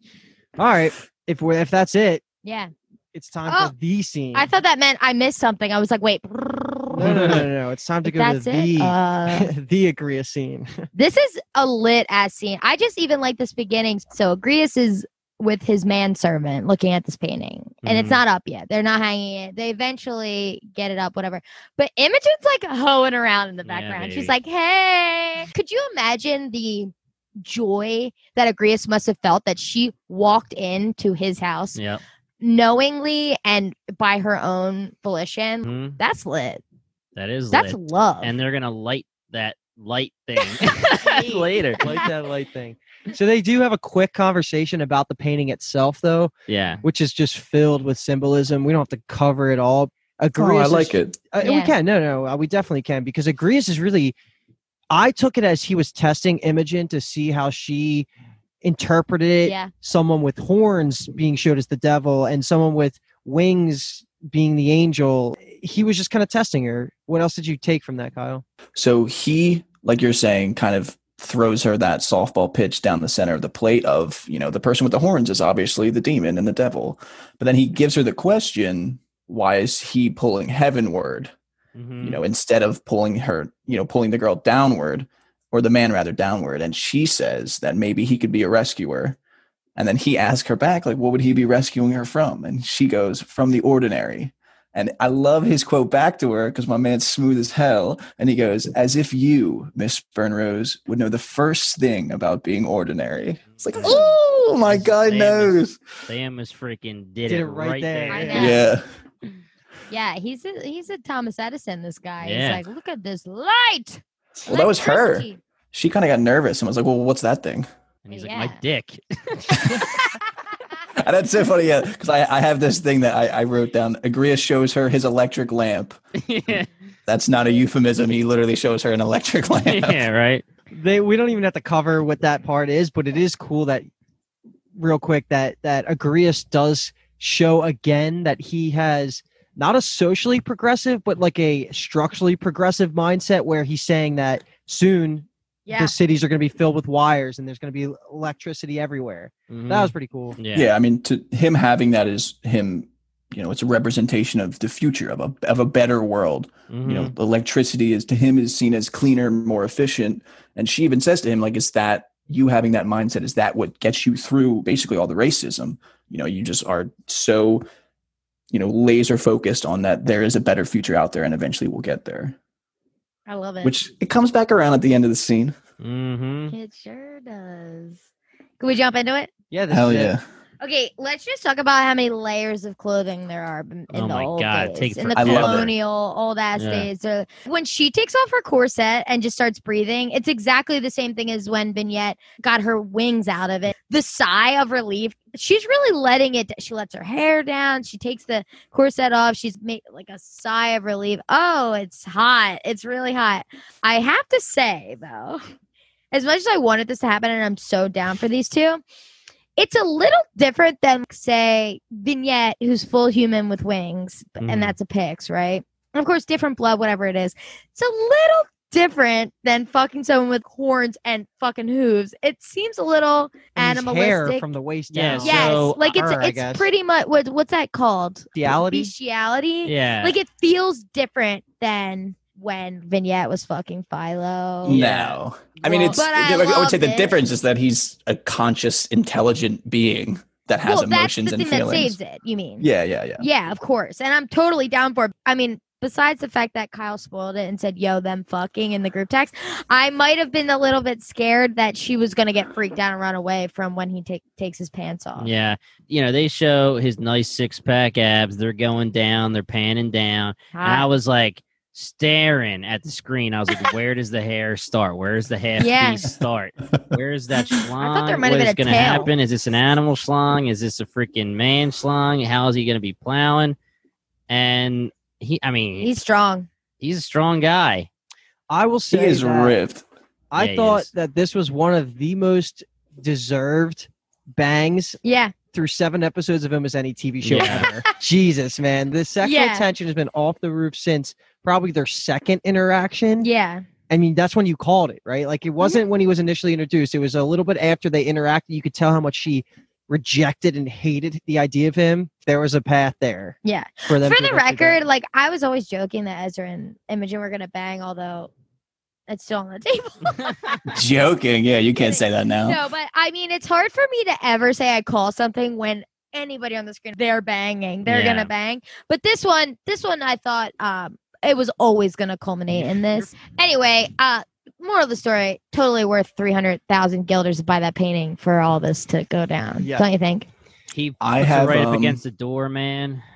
I have 3 things that I want to say. First of all, I'm going to defend myself on the spoiler a little bit because you texted in succession, wowie, oh my God. It's truly insane how hard I'm rooting for Imogen and Agrias, and then love is love. And I obviously interpreted that as you watched them have sex. But doesn't it speak to me for saying that love is love before they even fucked? I was like, I can't wait for them to fuck because love is love. Yeah. Yeah, no, Let's I fuck. agree with you there. I mean, I should have known by now that you would have said something more explicit than that. but I definitely took it as you watch them bang. The second thing I want to say is that the act of them taking off all of the clothes is like annoying on its face, but I think in reality it's very intimate and like sensual. The tension builds each individual article of clothing that like comes off. It's like a nice little activity that they do together. You know, they undress each other, which I think is actually very nice. It's the anticipation of it all, you know? Yeah, exactly. And then the last thing is after he puts her up on the wall and when our man starts getting into them strokes, the camera pans and it's them in the light bulb, banging in the light bulb. So they've replaced the electricity now, and it's their interaction, their relationship, their love, which is the future that they're looking for. That's lit, dude. Yeah, I thought that was a really nice little subtle directing thing they did there. Yeah, that actually is really cool. I didn't even notice that. I was too busy staring at his hairy ass. Yeah, that's funny. Oh, I mean, I guess I have a couple more things. So he is ripped as fuck, and they said that he used to work out to a bunch of he exclusively works out to Jay-Z music. Are those actually his legs? Yeah. That's a lot of leg curls and deadlifts. But also, another funny thing too, because you're talking about the hair and his legs. So it takes him 7 hours to get into that full body costume. Wow. So every single shot that shows him full body with the legs and everything, they shot that within like a 2-day period. Oh my God. Because they were like, we can't keep getting you into this and out of it. So yeah, his walking is so crazy with those hooves. It's so funny because I feel like I always just assume when I'm watching that every scene is shot in the chronological order that like it's shown to us, but it's so obviously not like that. We've been learning through talking to our celebrities and through this podcast. Actors and actresses, yeah.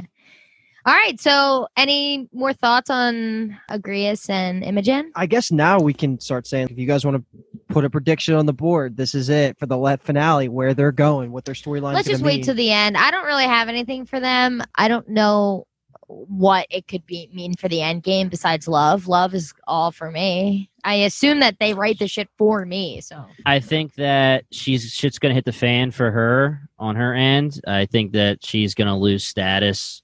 Ezra's gonna flip shit. I guess it depends on how much she owns it. Like if she's just gonna say, "All right, I'm with Agrias now," is Ezra just gonna say, "All right, kick you out of the house"? He's gonna be with Agrias. She's gonna be living with Agrias. I mean, is she gonna get pregnant and they're gonna have to hide her in her own house like her father did for Aisling?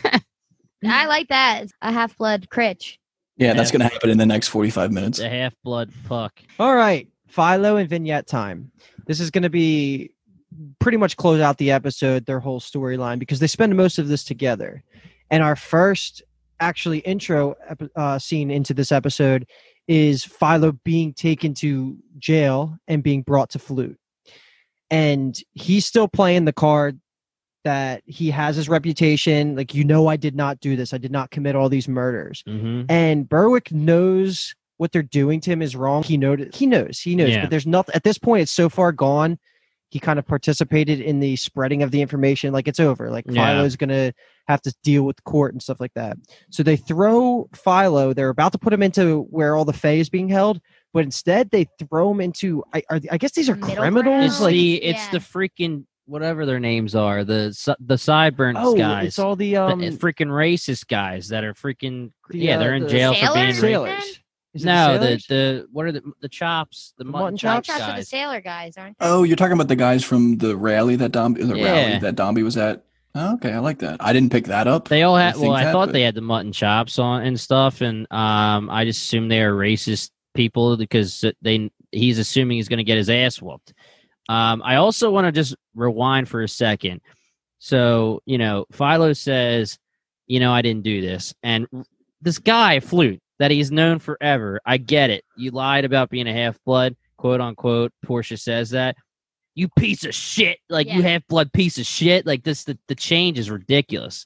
So, Jimmy, you're probably right. I just assumed that in the human cell, there's a creature cell, and then the middle cell was like maybe dangerous people. Is what I just assumed. They throw him in there. They're humiliating him. You see that V is obviously with the other Fae and creatures in the other one. So it's cool. So you're watching, they're in the same place, which is pretty lit. And he doesn't see her though. He does not see her. She sees him first. Philo is kind of like yelling at people and turns his back to them to face out.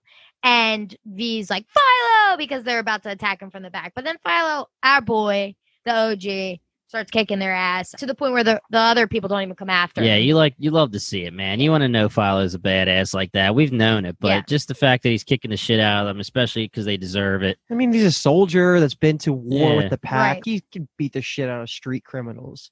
But yeah, so then when he goes to look and make eye contact with Vignette, she kind of backs into the corner, the shadows of He the says cell. thank you, and she backs. It's in. cool how she just falls into the shadows, like Mhm. disappears. Yeah. Yeah.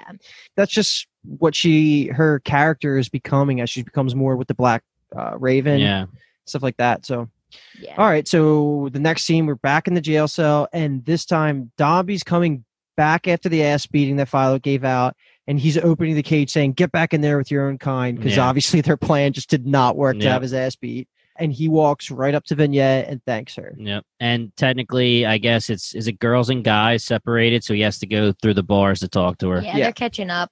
He Yeah. tells her the whole story, catches her up, and then we switch to Tourmaline. Yes, Tourmaline. Actually, hold on. There's a quick, what we're going to lump into with this whole storyline is Piety scene, because the next day at the Breakspears Manor, whatever it is, Piety's now talking to the Haruspecs again and saying that the murderer's been caught. You don't have to live in my house anymore. You're safe. The Haruspecs is kind of just, okay, yeah, Yep. sure, whatever. Mhm. You know, I know how this works. Yeah. You're acting like you don't know how this works. Yeah, right. And so, I saw it. so she says you're now safe from the Dark Asher, basically.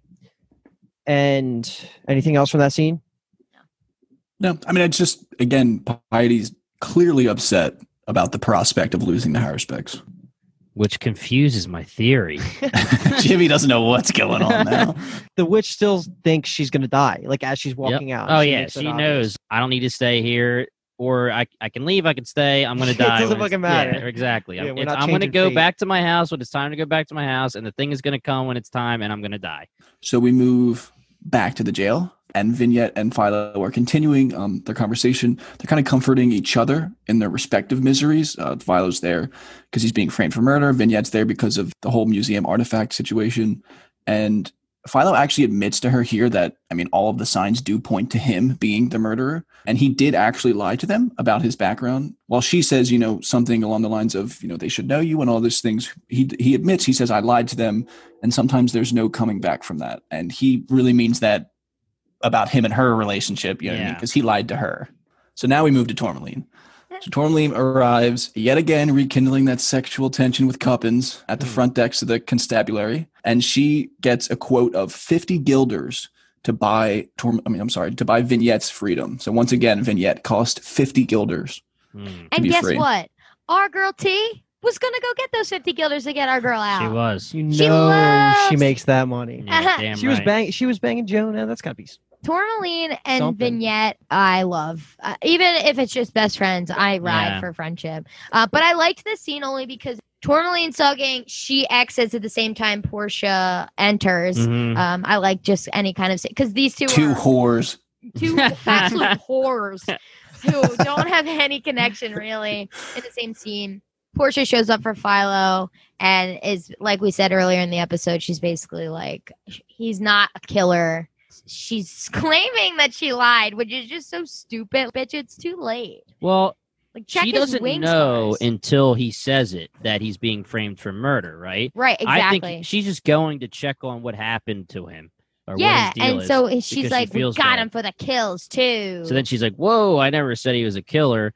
And then she panics. does the whole, She "Oh, I was backtracks a upset. little bit. Yeah. Yeah, I was upset. We broke up. I wanted to yeah, hurt his she character." panics, and it's good. It's good on her that she knows Philo to his core. Unlike these people that have worked with him that are just refusing to see past his blood, who are ready to throw out any sort of relationship and any anecdotal evidence from the last 7 years.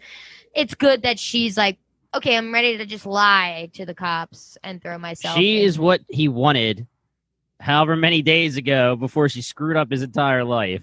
That is how he wanted her to The react. backtrack almost works as Yeah, well, well, it because does makes work, This is kind of technically. the It does insane work, thing yeah. about it all. So Flute ends up going up to Philo's cell right after this interaction and giving him the chance to clear his name and saying, admit to me right now that you're not a half-blood and that Aisling was not your mother and I'll let you go. I just need to hear the words from your mouth, because Philo started off by not saying anything, sitting down, and he knows Vignette's there listening. And he's wrapping up his hands. This is such a decision. Yeah. Is he long game with Vignette, or is he trying to get shit done now? It's interesting that you're saying that, and I do think that Vignette has something to do with it, but I truly think this is an internal battle with him. I think he's sick of of hiding who he is, and he knows the social injustice of it all. He is like, fuck this. Of course, it took him that whole 30 seconds of silence of sitting down and not answering to take the stance that he says Aisling was my mother, which is no, I believe I and the crowd goes wild. That was the purpose. Like, Vignette was a bonus. Won't you come see about me? Of the bird. So let me ask you guys a question, okay? At this point, when he is giving this option, Flute, to Philo, do you think that he is believing that she's lying, or do you think that he still thinks he's a half-blood, but if he says he's not and you can't really prove it, he's just going to accept it? I think these guys are so fucking stupid that he genuinely is like, yeah, bro, you have blood or not? And then the family, I think they literally go off of the word, which is the dumbest shit Well, that's the thing. ever. Back in the day, that's how it works. If Flute was willing to accept the fact that Portia was just a dumb hoe trying to fuck with his boy who's the inspector that gets shit done, he was willing to forgive it.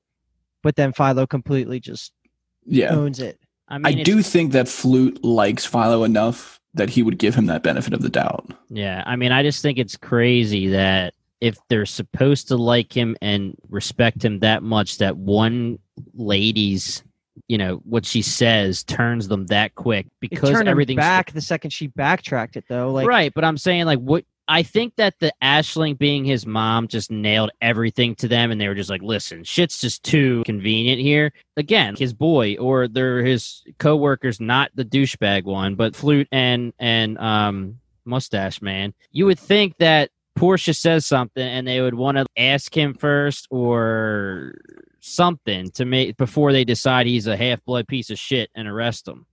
I think it's the combination of they have a little bit of trust in this is Flute. I don't think Beric really likes Dombey, but I think Flute does trust Dombey, a decent amount.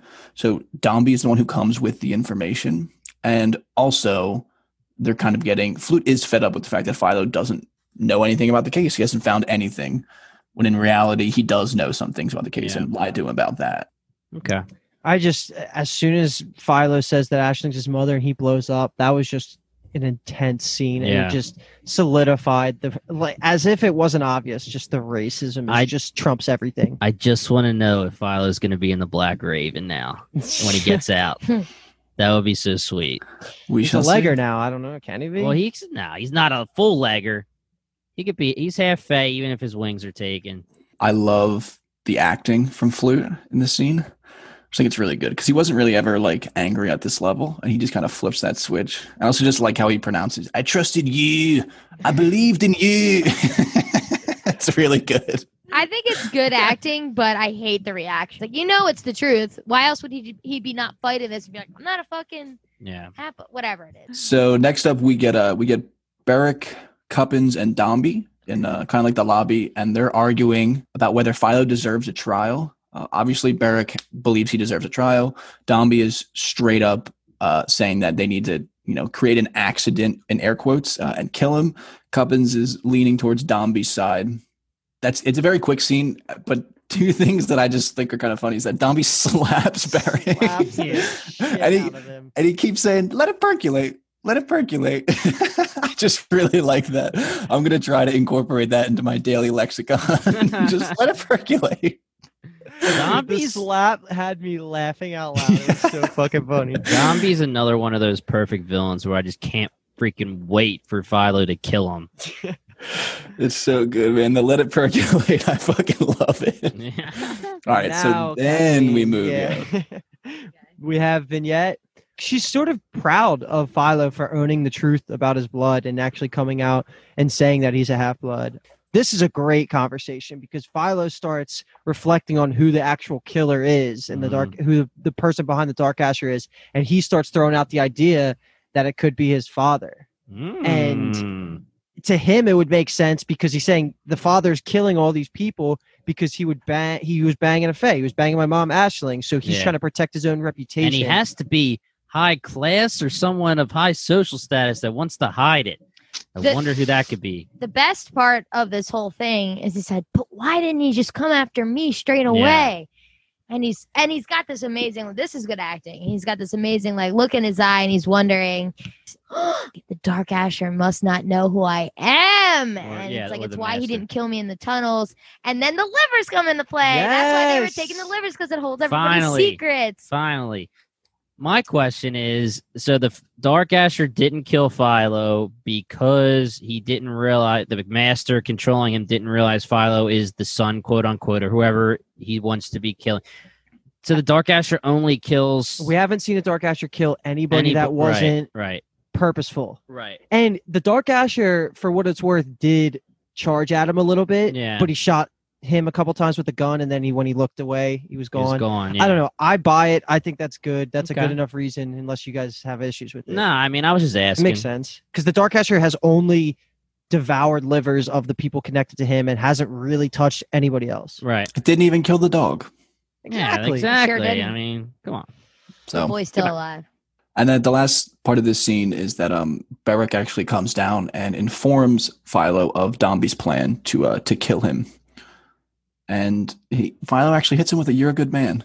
Yeah, and he apologizes and says, "I wish I could do more." How do you feel about that? That's for bullshit. After that, fuck your good man. He screwed this whole thing by not talking to Philo first. Yeah, I mean, like I said, there's a beginning and an end. I like him. He was a good guy in the beginning and the end, and then all that middle, I'm not down. Good guy till he's not. Yeah. That's what it is. V tells him about the treasures in Tir Nanak and how obviously she's like, I spent my whole life defending it, protecting it, and now it's here. And they kind of got this like, do you ever think about Tir Nanak? And he says all the time. They get so close together. I was looking at the way they were directing this, and it's obviously they had to shoot it in two different ways, because when she's talking, she's fully in the bars, and then when he's talking, they shoot it through her bar. I just liked that. I don't know that they obviously had to shoot it multiple times. True rekindling stuff, right there. I said right when they're rekindling, and they're coming for him, and he's getting taken to an undisclosed location. They come down, they're moving him, and he's saying, stay with me, because she's freaking out. She's like, don't take him, but he's looking her dead in the eye. I love you, stay with me. For these last seconds, look me in the eye. "Oh, Philo, how did we get so lost?" And he responds with, "We're not, we're found." Yes. Yeah. And then let me back up before we finish out this episode, because there's a couple quick scenes we want to touch on. Then we'll hit the final scene. A very important scene that I want to talk about. Yeah. I mean, one of the smaller ones, too. This links to the final, reveal. But quickly, we'll just say that Quill does have another scene right around here, and this is the scene, I would say probably his best scene. I don't know if you can even say that. They're in the center for the cult, whatever cave that they're all together, all the pucks, and they bring in the heckler from the last episode that was beating the shit out of, was it Quill or one of the other pucks? No, it was Rando. Yeah, I might have mistaken. Quill was the one that was trying to help. Yeah, he was going to help. So what they do to make Quill prove himself to the cause is take a cinder block and just kill this man, even though when he's begging for his life, saying he has a family, it doesn't matter. The Hidden One, I think, is their religious leader. The Hidden One wills it. Yep, and he did not hesitate, man. Fuck yeah. And I don't know if this is important at all, but he kills him with this ancient stone tablet that they specifically recovered from one of their old cities across the water before it was ransacked. So, in Puyan, where I don't know if the stone itself means anything or will mean anything to the story, but he does use that to kill the guy with. Yeah. But I mean, the Quill stuff right now is we have no idea what's going on. So yeah. So before we get back to Philo for the last time in this episode, we do see Absalom Breakspear returning home from his country trip. I think it's the country trip that he mentioned to Jonah in the beginning of the last episode. And what he hears is that the murderer has been caught, and whoever it is that's telling him all this information mentions that I think does he say Ashling? No, it's just Faye. No, he says the name. He says Ashling, which catches his eye when he's walking up the steps. Because he's stops. like, nobody told me about a dead Faye, and they're like, why would we? Yeah. So that's pretty much all it is, because and he's walking up the steps, he hesitates, and he says no one said anything about a dead Pix. And side note, not that big of a deal. But Weintraub, I just like the name Weintraub. That's his advisor guy. That was the name, yeah. Yeah, Weintraub. So directly after that is that quick vignette Philo scene we just talked about of him getting taken away by the cops, throwing a bag over Philo's head and putting him in a car, and then he gets the bag taken off in a random dark room, and who walks up to him but Absalom. His father. So he's obviously thinking he's being taken to be killed. You're supposed to think it's Dombey because or of something, my right? theory. I was actually guessing that it was going to be Breakspear because of just the stairs, and then the stair scene, and then the fact that I think he's I don't think he's the killer. I think he's just the dad. I don't know who the killer is, apparently. How are you feeling about your theory right now? I feel very good about Breakspear being his dad. I still wish I was right about Piety because I like the two-son thing. I like the Jonah thing. I just can't put together how Piety could have a Dark Asher. I mean, the whole part where they said Hamlin, right? Mm-hmm. Yeah, Hamlin says that someone with a religious name, the other Fae in the Black Raven, was collecting body parts for her. I mean, I feel like that's easily Piety, but I just can't figure out why, if the Haruspex isn't part of it, how it could be created. And especially, we already talked about the fact that it's going to kill the Haruspex, and we all that bullshit. That's the part I need to be cleared up. Okay, I'm going to just come back in with a fact check. So he says the murderer was a half-blood, it turns out. The killings were to keep his secret. The murdered Pix was his own mother, I'm told, ashling somebody. Ooh. And that's nice. Okay, so you got it. Pretty So we much don't, all, yeah. yeah. Okay. So I was dead fucking wrong. Me too. That's okay. It happens. It's so funny how my brain doesn't work in a way where I'm churning out theories. I'm like, one episode, don't waste your brain power. Just watch the episode. Yeah. At the end of the season, maybe when you have time. And that is the whole culture of binge shows versus weekly shows. Because Right. Game of Thrones, every week to week, everyone's ripping theories. You want more content. You're reading people's fan theories, whatever it is. Why theorize when I could just watch the next episode? Yeah. That's why we're binge town TV, but we do like to have theories anyway. Just not me because I'm dumb. Kathleen's I'm not sure dumb. how season 2 is going to go, but because of what Amazon did with The Boys, there's a chance that it could be a week-to-week release thing. Well, there's rumors that they're going to drop what they have so far, and then finish the COVID. There's a couple episodes that weren't finished because of COVID, and they'll just drop them whenever. So whether it's week to week, whether it's stream, binge, not sure, but hopefully That'll we be get something interesting. soon. Yeah. Yeah, that'll be interesting if there's like a big break between them. they've been like season 2 would have been out by now. yeah, That's kind of sad. It's a shame. But my theory, I don't really have anything extra. I'm still sticking to my theory with what I said. So who do you think is behind the Dark Asher officially? Well, that's I guess I'm still going Piety. I mean, thoughts on who you think is I behind think the Dark it's Asher? not Breakspear. I think my only thing I will say is I think the Piety reveal of whatever the fuck she's up to is going to play in big time. I don't know that she's necessarily controlling the Dark Asher, but I know that she's the one where we're kind of like, what are her intentions by any means? So that has to be the big reveal. yeah, In episode 8. we still don't really know the whole shenanigans of why she did what she did. I mean, there's some, put Jonah back in That line. can't and be stuff. why. You But don't- there's got to be some more there. We're gonna find that out. Look me in the eye when I talk theories. I can't. I'm just trying to think off the top of my head who else could be controlling the Dark Asher at this moment. Sophie. I mean, I don't know who else could it be right now. It could be somebody using, not their real name. All right, I mean, let's if put our you're money- having someone do illegal acts like digging up bodies for you, do you think she would just Piety is obviously known in the Berg as Piety? Like people know who So, she is. Do you think that Piety- she would just roll up with her name and be like, "This is me. Do this illegal shit for me"? That's very true. So Piety What does the and name of Sophie anything do? are the same ethnicity.